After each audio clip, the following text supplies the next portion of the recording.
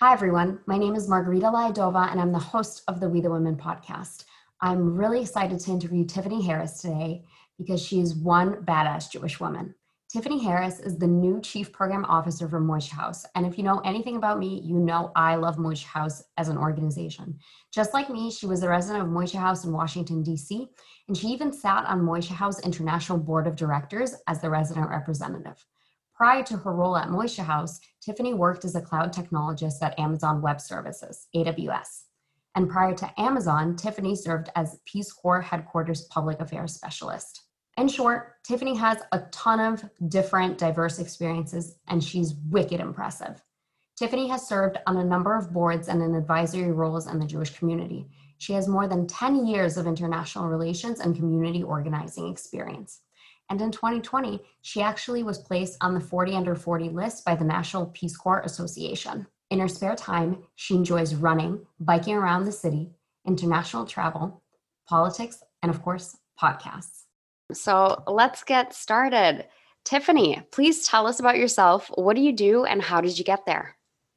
Awesome. Well, thank you so much, Margarita, for having me on this. I'm so excited to be a part of this incredible initiative. So some exciting news. I think it's the fourth week now of my new role as a Chief Program Officer at an organization called Moishe House. For those who aren't familiar, we are a global Jewish nonprofit focused on community building. We have over 120 houses around the world, and we empower young adults to build the kind of Jewish community they want to see. We have a number of other programs underneath the organization, all incredible. Check it out on the website. I was a participant and a host and a resident and have been involved in a number of years and now very proud to be a part of the organization. And then I would say in my sort of spare time, the few hours, that I have free on the weekend and weekdays, I do quite a bit of organizing in the racial justice space and some political organizing around progressive issues done completely outside of work. And then I'm a big fitness fanatic. So I dedicate at least an hour a day toward physical activity. It's usually running through Rock Creek Park in Washington, D.C., where I live.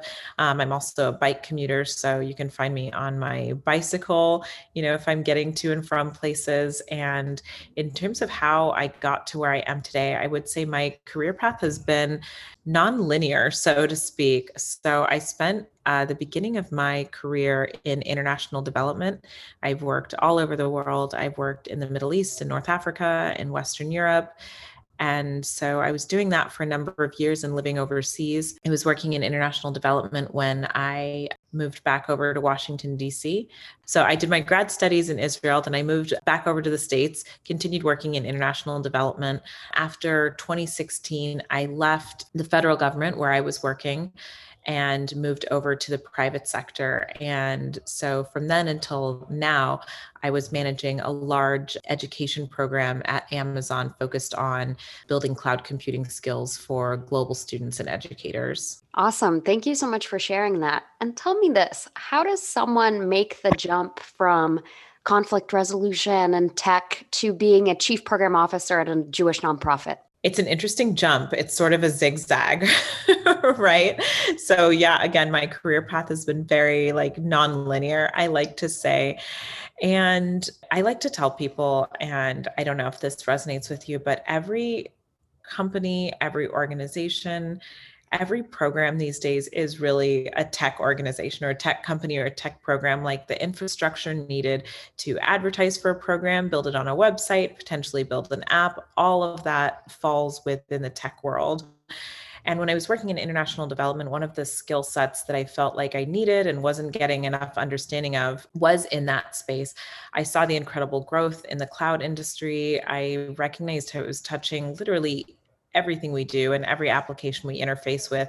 I mean, even from street lights and smart cars and automatic doors, just the way everything is set up, we're operating in a cloud-based work environment and all of these. And I wanted to gain more skills and understanding in that space. I also do have a bit of a coding background. When I was younger, I used to build very, very basic web applications. And So that's been an interest of mine. And so I decided to make that jump. And I think when I was sort of considering moving over into the tech world, I was really just looking at Amazon, Google, and Facebook, like three companies that I interface with quite a bit, both from a cloud perspective and various applications throughout the day. Facebook less so these days, although, they did purchase WhatsApp and Instagram, and I'm a big user of both of those. But those were companies where I saw like growth and opportunity and was saying, okay, if I'm going to leave this job and career path that I love, it's going to be for a company that I also really, really love. And I was lucky to get an offer at two of those companies and ultimately decided to go with Amazon because of some of the interesting things they were doing in this space, particularly this role that I took on when I went over there, building out this global education program in cloud computing. I saw it as very similar to a lot of the work I was doing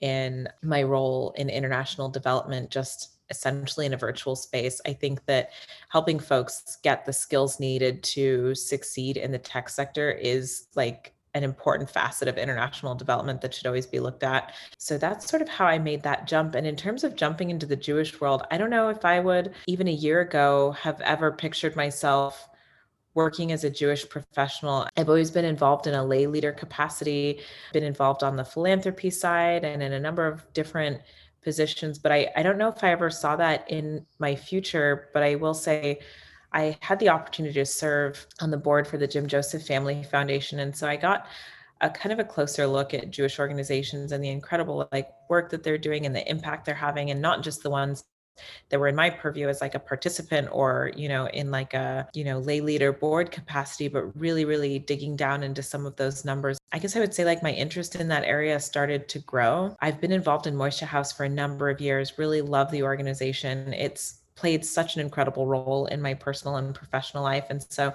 when the opportunity came about, I'm just feel really fortunate that the timing all worked out and that, I was ready in terms of like my professional experience and skill set to take on this role. And so it really just worked out. But had you asked me a year ago, I don't know if I would have said that this is where I would be, but I feel like I'm exactly where I need to be. And I feel so lucky to have come to this point. And for those of our listeners who are maybe unsure in their career trajectory or when they should make a change, what do you recommend? What have you learned about pivoting to different industries and spaces? Oh, so this is such a bougie answer. So I hope that like, I don't even know how to, I will say one of the things that I did was I have an incredible network of Jewish and non-Jewish men and women who I admire their work and their career path, and have people who I can bounce ideas off of, and I trust their professional advice and sometimes personal advice as well. So I talk to my network. I ask people for advice. I ask the right people to look at my resume. Early on, when I started thinking about making the jump into the tech world, I started asking around and building my network in that space and really understanding what type of skills I would need to develop and what competencies I would need to develop to be competitive in that space. And there were actually quite a few, because I had like basic coding skills, but I really needed to show some like interest in learning in that space. So luckily with things like Coursera and like living next to a university, there were ample opportunities for me to skill up. So I did that. I also hired, and this is the bougie part, but I totally recommend it. I hired a life coach and she is incredible. And one of the things I was doing when I was ultimately making the decision to leave Amazon, because in a lot of ways it's a pretty cushy workplace to like walk away from, and in terms of like what the company's doing and salary and stuff like that. But we did a lot of exercises around like mapping out my core values, or my life coach calls it my core operating system. And I'm driven personally a lot more by the work that I'm doing now in the Jewish space. And I think it speaks much more to building the kind of world that I want to see for future generations. And I think I feel lucky coming from a space where I worked for the US federal government in a pretty high position, and then later at Amazon, that I have like a good skill set that I can bring to that space. But it really is much more in line with my values and my core operating system. And so working with her to kind of help figure that out really made the decision a lot easier. Because if I were to just look at other pieces, I might have said, oh, I'm not sure this is such a great fit. But now that I'm here, I'm like, this is fantastic. And it's fast paced, it's entrepreneurial, it's challenging in all the ways that I was looking for. But at the end of the day, every day when I close my laptop, this is how we operate these days, I really feel good about the work that I'm doing and the kind of impact that we're having in the community. And that wasn't something I was always sure of at points in my career path. And so really taking a step back and kind of validating, like, is this the right space? Did I make the right decision? I think is also an important part of that exercise. And every day I'm a little more sure that that's where I need to be. Thanks for sharing that. And this is very interesting because you are not the first to say to hire a coach. And I highly doubt you will be the last. We have learned on this podcast time and time again that coaches are saviors to people, especially entrepreneurs or very successful women like yourself. Yeah, coaches are saviors. And I think finding peers in the space too, and people to bounce ideas off of, like the group of women who I talk to. And, you'll encounter so many things in your career where you're like, this is what I'm thinking. From your experience, do you think I'm on the right track? Kind of help me think through some of these things. I think having touch points like that outside your organization, outside your sector, both for the anonymity and just to kind of like pulse check and source different opinions, is so valuable. From a coaching standpoint, I think about like when I go to the gym and, when you get that one minor correction from your trainer and it's like, oh my gosh, that weight feels so much heavier. I'm working so much harder now, just with like some minor adjustments. And coaching, like from career perspective, from a counseling perspective, is exactly the same. It's some behavior changes and some tweaks that make a world of difference. So I highly recommend it. But if folks are in the space where like they can't take on that cost right now, like just finding peers and women who you admire and look up to and sourcing ideas from them is also great. Yeah. And I want to dig a little bit deeper because you're somebody that will have really good advice on this. So, talk to me about navigating male dominated spaces as a woman. Oh, that's an interesting one. Yeah. So my career, like I came, again, like I was saying before, I came from the international development space. And that space, it was very interesting. It was largely female identified, dominated.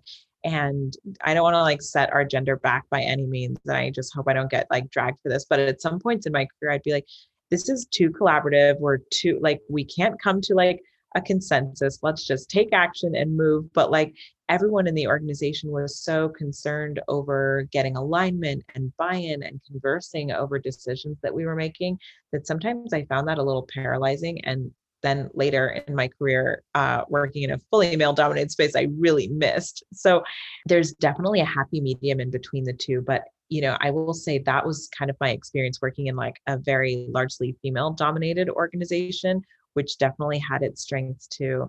The interesting thing I saw there, and a bit off topic, but was that so many of the women leading the organizations I worked for were in their 50s, 60s and above and unmarried and didn't have children. And it really just spoke to me of like, I have to figure out how to balance because that is hopefully in my future, that is, a plan I have for my life, but to really be conscious about balancing that and building that in, because that is something I want. And I think it's something that women really struggle with as they grow or continue to grow in their career path.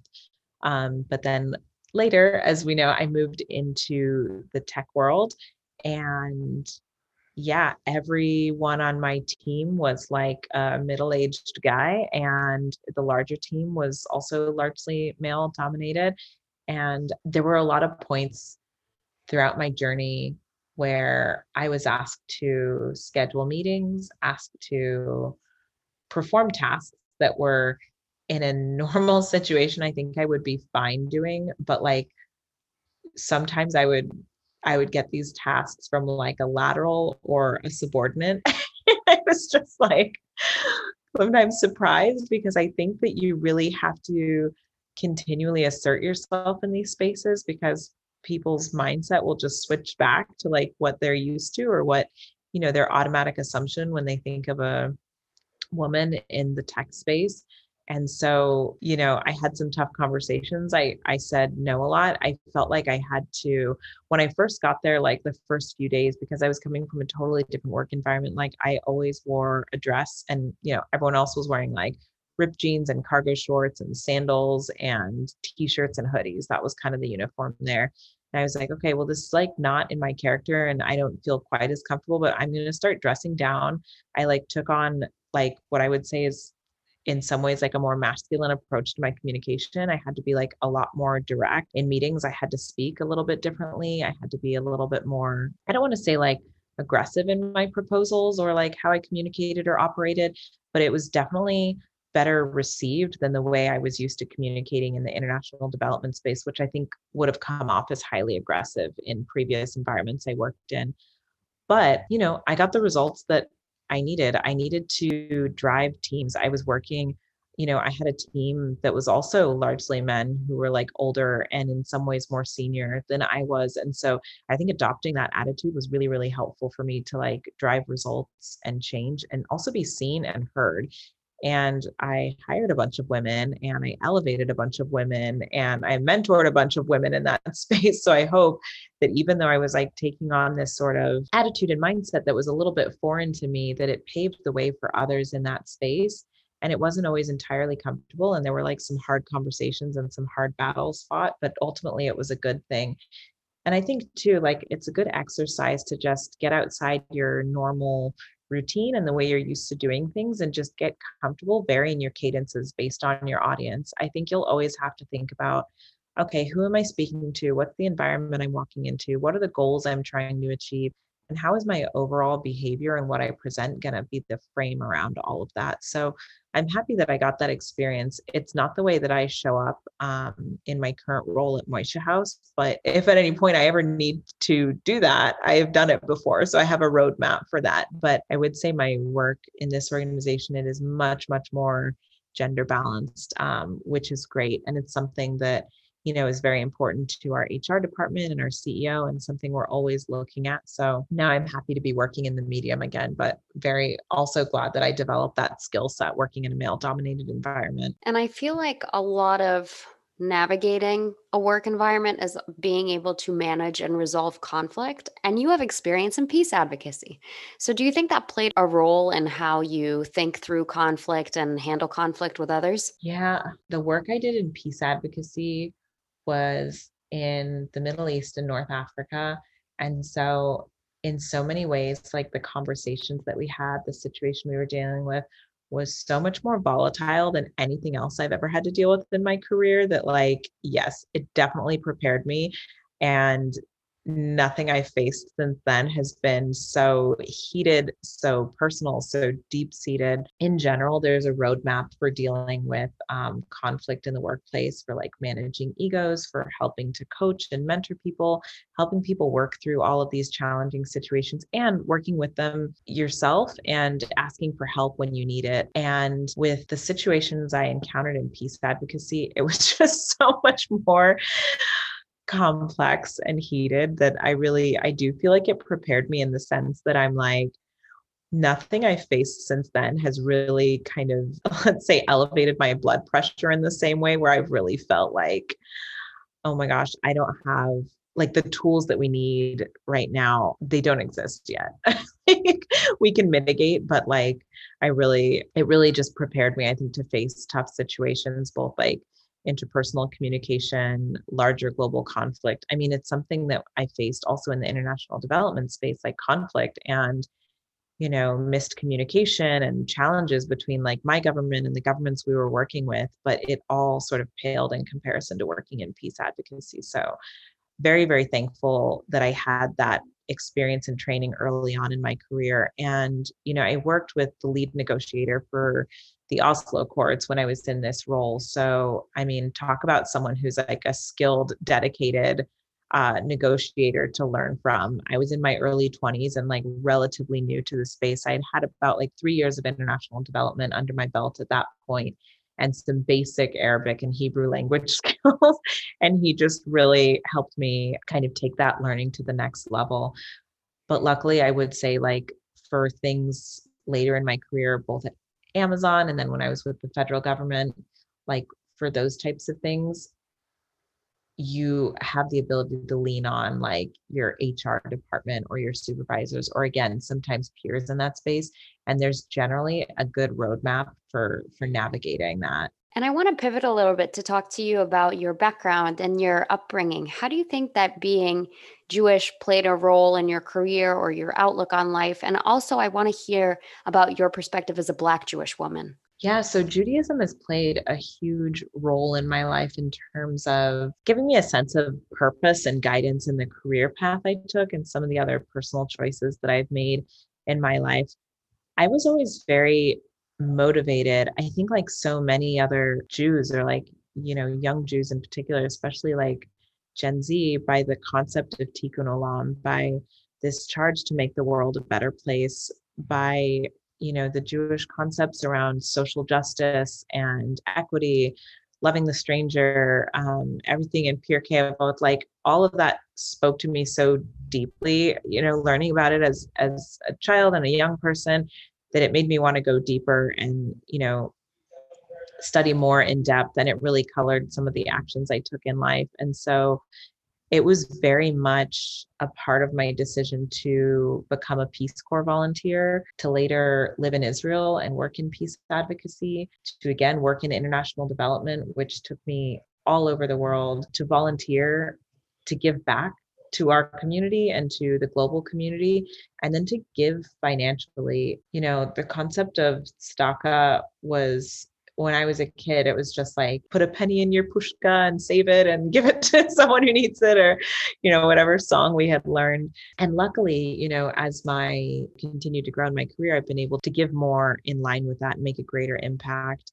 And then I think one of like the most important things to give is time. So, time spent volunteering for organizations or sitting on advisory boards, and just being available in whatever capacity to help strengthen the community. So that played a really, really huge role, both early on in my career and now. And I think in terms of, are you asking about the experience of being like biracial, or like how it's shaped my career? Both. So I think, we talked a little bit earlier about this sort of ability to work in various environments, whether it's like male dominated environment, female dominated environment, or like the hybrid experience like I have now. And I think growing up biracial in the Jewish community really helped me sharpen that ability to vary my cadences early on, because the way I operate in my community, like the Black community, is somewhat different than the way I operate or talk or behave in the Jewish community. Like, from the way we communicate with each other, the jokes we have, dancing, food culture, all of that, it's a little bit different. And so I think being able to shift that depending on the community you're with, first of all, it was super helpful when I lived in a bunch of different countries, and you have to be able to like shift that really quickly, because you could in one sense be committing a cultural faux pas, and it will be like a barrier to like, building relationships in the community you're living in, or, you're at a big meeting with like a government minister and you shake with your left hand and it's super offensive. So being able to pick things up like that pretty quickly and adjust my behaviors, I think has been so incredibly beneficial. I will say it has not always been an easy road being Black in the Jewish community, being a person of color in this country in general. I think that's changing. I think the Jewish community is having some really frank and important conversations around diversity and inclusion and what it means to be welcoming to those who are different. And I think, that also will hopefully pave the way for all types of Jews who are different, whether it's around LGBTQ inclusion, orientation. We still have a long way to go, I think, in terms of like inclusion and representation for the Sephardic Jewish community, Bukhari, like as you know about, and just anyone who's different and doesn't fit within that sort of mainstream box that we see in American Jewish culture. So yeah, that's what I'm working toward. It hasn't always been easy, but I think things are changing. I think a lot of organizations and synagogues and movements are really dedicating like the time, effort, and resources to re-examining those. But I can't like even tell you like the number of times where, you go into a Jewish space and I've been asked like, what are you doing here? Like, when did you convert? Who are you here with? Here's an empty cup of coffee for you to take back to the kitchen. I hope that I don't have those experiences again, though I'm not totally confident things have changed. But yeah, it's been an interesting journey. But I will say with all of that, I love being a part of this community. And I think that it really is exciting, these conversations and changes that are happening, because I think that the Jewish community in these spaces will in many ways be like the leader in like shifting policies, practices, conversations around systemic racism in this country. So I'm very much looking forward. And I feel like organizations like Moishe House definitely paved the path for that compared to like other more conservative and traditional Jewish organizations. So a quick shout out to Moishe House. They're my fave.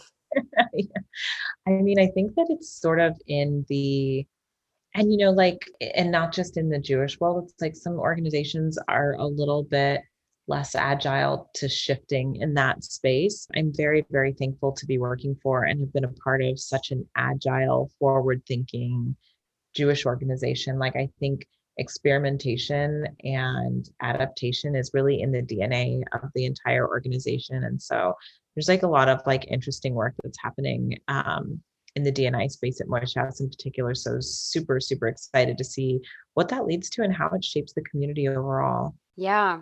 You mentioned converting, and I have to come back to that. I latched on to that because you are currently navigating an interfaith relationship. What is that like? Is conversion in the future? Like, how is that experience? Yeah, so it's still very new. So I have not like broached that conversation yet, though. Like that would be wonderful. I'd be like, if that happens, then it means, yay, this was the right relationship if we get to that point. But no, it's really interesting because I had like, I think only dated Jewish individuals prior. And I've always felt like, and of course, this isn't the case for everybody, but it was like, I had to really force like, hey, I want to celebrate Shabbat, or I want to, this or that is important to me. And was such a like, it was like pulling teeth to like get that to happen. Like I know so many Jewish young adults or like guys in particular in my experience who are just like not interested in being involved, but they want to have a Jewish home or they want to like raise Jewish children, but like they weren't interested in participating in a meaningful way. And I just found that like so strange and such a challenge. But in my current relationship, like every week, like he's like so excited to celebrate Shabbat. Like I don't know if he like fully like there's so much to like the history and culture and nuance. I don't know if he like fully gets it yet, but he was like totally on board.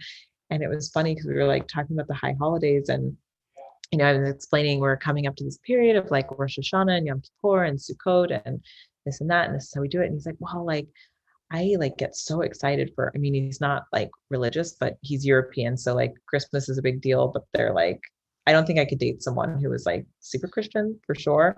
But anyway, Christmas is a big deal for them, but not in the religious, let's say Jesus-y sense. But he's like, well, I know how much I love Christmas and, that's a big holiday for me. So like, I can't imagine how excited you are for like Rosh Hashanah and Yom Kippur. I'm like, it's a little bit different, but yes, I'm super excited for the holiday season. But yeah, so we had like a really beautiful Rosh Hashanah dinner this year. He bought most of the ingredients, like doing his own research. He said all of the blessings. And like, I was pretty impressed because I was like, this sounds almost exactly like I say them. So not that I'm like some kind of expert, but I was like, someone's been practicing and listening to like tapes or whatever.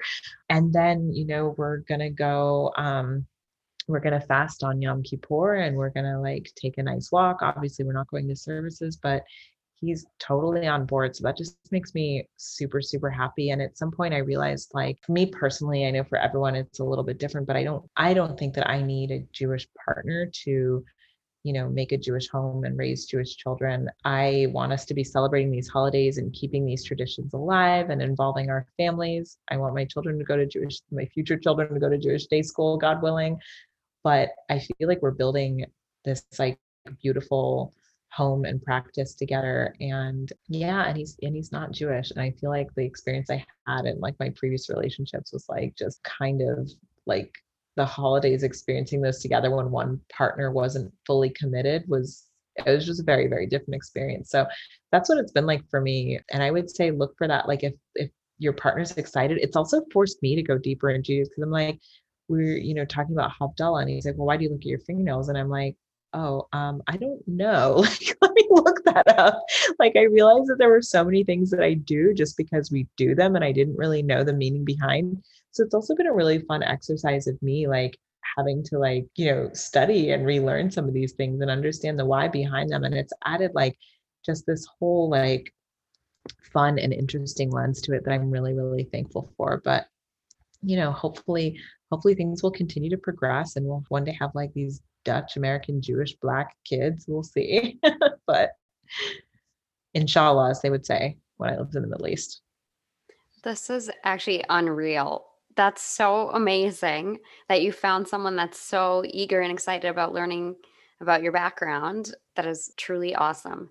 And my next question kind of builds on that. It's almost like asked selfishly, as I wrestle with this sometimes, for someone that is so career oriented. How do you think through finding a partner or prioritizing a relationship?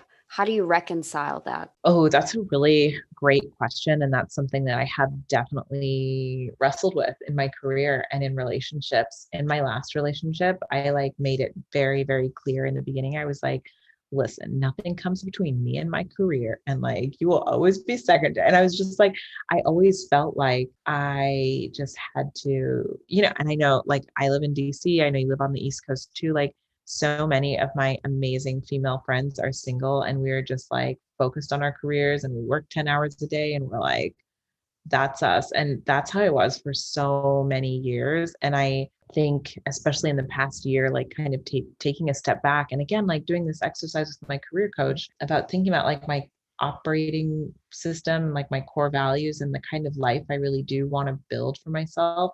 And I think that it's just really impossible at some point to go full steam ahead the way you might have been used to or the way you want to or the way your job even demands sometimes and really balance a relationship and family life. I found this working at Amazon because I realized at some point I was like, Amazon will take like it will take whatever you are willing to give. Like I could work 12 hours a day, which I did sometimes. I slept in my office sometimes, and like you will just never be done. Like there will always be more work in almost any organization or company you go to. And it's up to you to decide like where the line is and, to build the systems around that that will support your work. So once I decided that like, hey, my relationship or like finding a partner has to play a bigger role in this, I ultimately, that was actually part of it too, was like in my decision to switch careers that I was just like, some people can do it and a lot of people do it at Amazon. I was not in a position where like looking at the growth of the program that I was managing and what the future was and looking at what else was available in the company, like I just wasn't confident that I could continue to do that job the way it needed to be done and manage the things that I care about. So that was part of the switch too, that it wasn't about like working less hours, but really being a part of an organization that values and supports that balance. Still find myself working like 10 hours a day because I think that's just a little bit in my nature, but I have taken a step back. And I think it's just up to us to do that exercise and really figure out like how much we're willing to give and where the line is and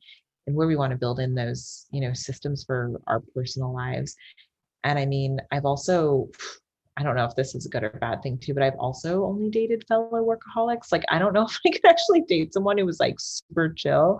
So I am attracted to like other people who are kind of in that same mindset. And I think it also makes it easier too that like, with my current partner, like we figure out times where, where we want to be offline and when we're not working, we're very present. And I think that's very important to like put the phone away and just be where you are and kind of designate those separate times.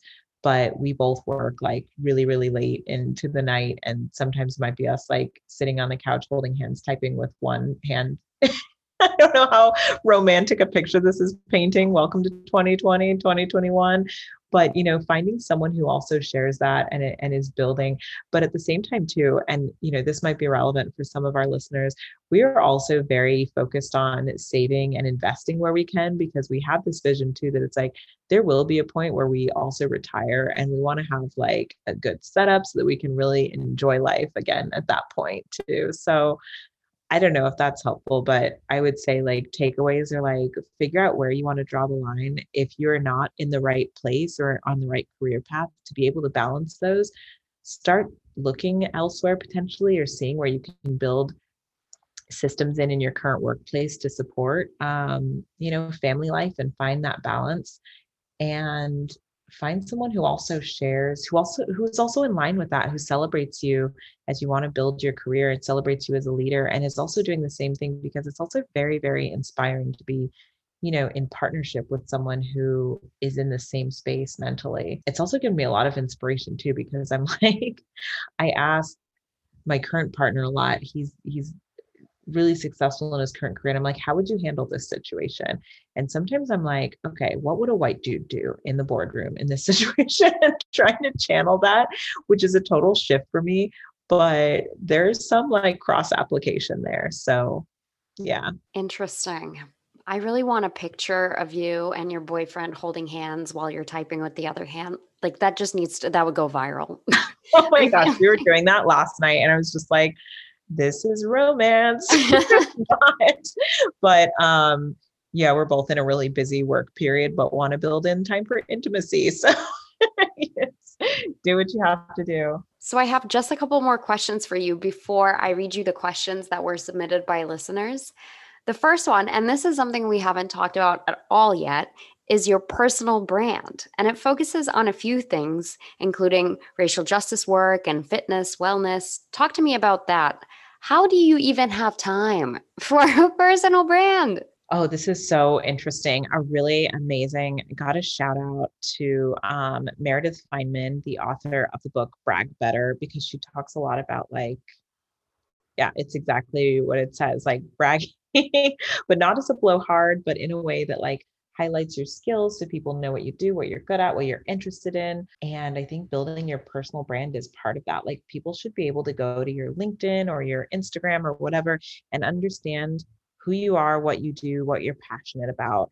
So I'm a big believer in that and try to cultivate that in my on and oh my gosh, it's even more important than before because we're doing it all online, right? So like so much of our lives and our networking, like you and I, we've never met in person, but we have this like, you're a thought partner, friendship, working relationship now. And like this exists purely in the online space, right? So like that is really, really important to think about. I definitely recommend her book. I thought I had like a sense of building a personal brand before then, and it's really, really helped me a lot. The other piece I would say, and it's so funny that you brought this up because this morning I got a message and I get these like random reach outs, whether like on Instagram or email. I have no idea like how people get my contact information, but it was like for a modeling job and it was like very well paid. And I was asking it's just like, okay, well, where's it located? What are the dates and what is the business? And they were like, oh, it's a coffee shop by day, totally down with that, and a hookah lounge by night. And I was just like, no, actually, like I, I value like health and fitness and X, Y, and Z things. And, even if in my college days, I, love to go to hookah lounge, like promoting the idea of like smoking tobacco is definitely not in my, like, I was like, I wouldn't have pictures of that. And I certainly wouldn't like pursue anything like that professionally. So I think just being conscious of like what you want to put out in the world and what are your values. And I think also thinking about what is your unique offering to the world, and everybody has one. So you, for instance, position yourself, as far as I know from what I see in your online presence, as this incredible entrepreneurial Jewish woman who is also very, very tech savvy and runs a very cool podcast. And so figuring out something like that, like what are your unique gifts, what are your interests and your unique offering in this space, and really leading with that. And I think luckily, like there are so many different avenues for us to kind of highlight that, especially in the online space, whether it's through LinkedIn, Instagram, or Facebook. And I think the minute I started being intentional about that, like just a flood of interesting offerings and speaking opportunities and modeling jobs and being asked to serve in an advisory capacity for different things really started flooding in, because people just have to know like who you are and what you do and what you're passionate about, what your skills and what your gifts are. And then people will want to collaborate and work with you and leverage that. So yeah, it's not that time intensive, right? It probably took like just a little bit of time to rewrite my profiles. And then if anything, it helps me make choices about what I say yes and no to, especially in the online space. Like, is this in line with my core beliefs and the kind of brand and, personal brand I'm trying to build? And then if that's a no, then I feel like I have the cover I need to say no and leave the door open for another opportunity that's better aligned. Yeah, that totally makes sense. Okay, so this is a question I ask every speaker, and I want to ask you, what advice would you give to women dealing with the world as it is today? Oy vey. So, if I'm thinking like women specific and as it sort of touches all of our lives and what feels like the kind of like instability and fragility of this moment we're in, I recently joined the steering committee for Jewish Women for Joe's Young Women's Circle. And, regardless of, your political affiliation, for those who are listening to this, I got some really, really interesting advice from a woman named Ann Lewis, who is a historian on the suffrage movement. She was the communications director for the Clinton administration, and she's just another badass Jewish woman. And one of the things that we asked during this panel that we were running was about like, what's the application for today, for today's women, for Jewish women, for, emerging organizers and things like that. And she was talking about how the suffragists were really, really focused on what they were trying to achieve. They were trying to get the vote. And so they were focused on what they were trying to achieve. And they were also focused on building coalitions, because if you're like in a minority position or disempowered, like you have to build coalitions to get the job done or achieve the outcome that you want. And so that's the advice I would give to other young women, tested and true by the suffragists, and also just totally applicable to what we're going through today. I mean, I'm thinking about, this now vacant Supreme Court seat. I'm thinking about the election. I'm thinking about racial justice. I'm thinking about, the kind of worries that I have around these conversations about a Supreme Court justice who is like a Christian woman of faith, and what that means for us Jews as a minority in this country, and how we will be, protected and represented.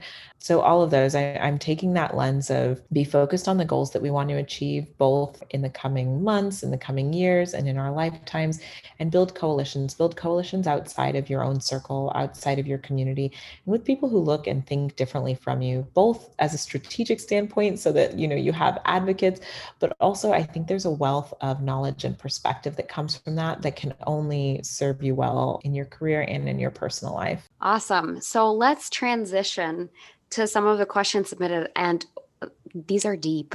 These are deep questions. So the first question is, have you had experience managing people before? If so, what resources did you lean on to become a good people manager? Oh, yeah. So this is not my first management experience. It just looks a little bit different than what I've had before. So this is my first time managing people who have people underneath them. So managing like senior directors, that's different. There's a wealth of resources I'm leaning on right now. And before, a little earlier in my career, when I first started managing, from interns all the way down to like PhD folks, there are so many good books out there. And if you don't like books, then you can do an Audible book or a lot of podcasts on management. Also, again, I totally recommend. I had a mentor really early in my career. She was the chief of staff at Peace Corps.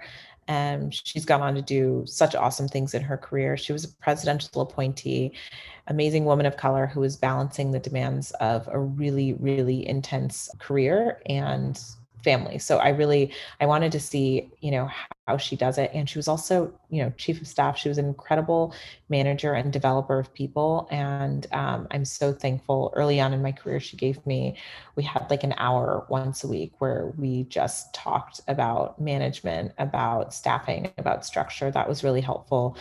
All the while, of course, reading like, Harvard Business Review books on management, the first 90 days, all of that stuff. And where I'm at now, because I have a bit of that training, I recently hired an executive coach.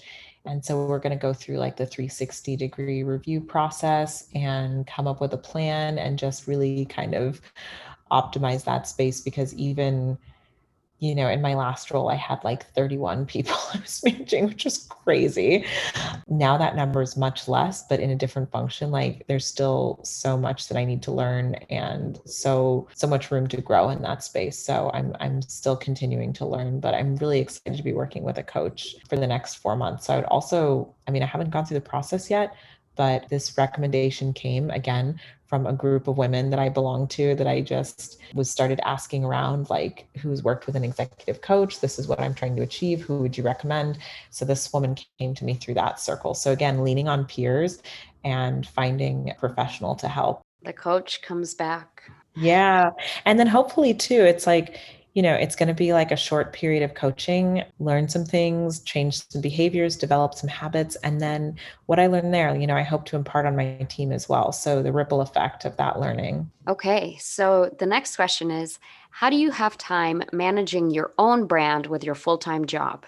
Oh, I always like when people ask me these questions, like, how do you have time to do this or that? Like, I think my schedule is like a little imbalanced and I am trying to be less of a workaholic. And I know that's something that you can relate to as well. I mean, the way I balance it is like, I don't know if like, or you experience this, like the busier you are, the more efficient you are with your time. Like sometimes like, in a work situation, it's like ask the busiest person to do it because they will get it done. They'll get it done quickly. So I feel like I fill my schedule up with things that are meaningful and work that I'm truly passionate about my job and the mission of Moisha House. So it's relatively easy and I have to build in time for exercise. That takes about, I try to do somewhere around like an hour and a half each day. And I probably don't sleep enough, but I also I don't watch TV. Like at the end of the day, it's not turning on the TV. That is like such a time suck. And I really just wouldn't have time to watch TV anyway. But I think that's probably a big one, is just really being intentional about building in, time for relationships, time for exercise, time for your social needs.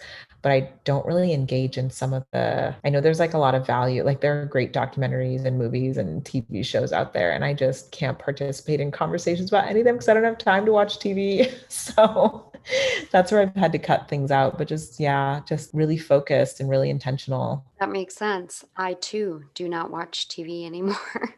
Yeah, it's like you just where would the time be for that, Okay, the next question is deep. Get ready, it has substance. What do you recommend for people who want to support the Black community, Black Lives Matter movement, but have a hard time reconciling that with anti-Israel sentiment of certain Black groups?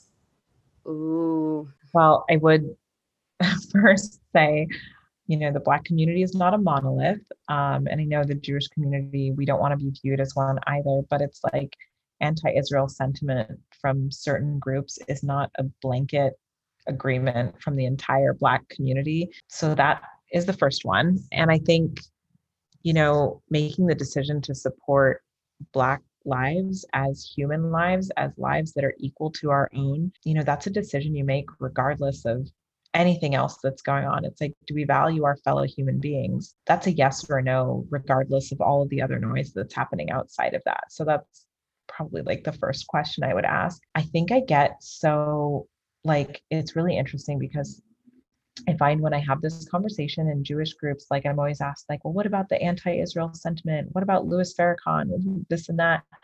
And the only time I ever hear that stuff, or like the most frequently I hear it, is in the Jewish community. I'm like, Black folks, like, we're not talking about Louis Farrakhan. We're not talking about this, that, and the other. We're talking about like being able to go to the grocery store, being able to walk home, being able to do X, Y, or Z and come home safely. I think that part of the onus is, and sure, there is certainly a lot of misinformation out there.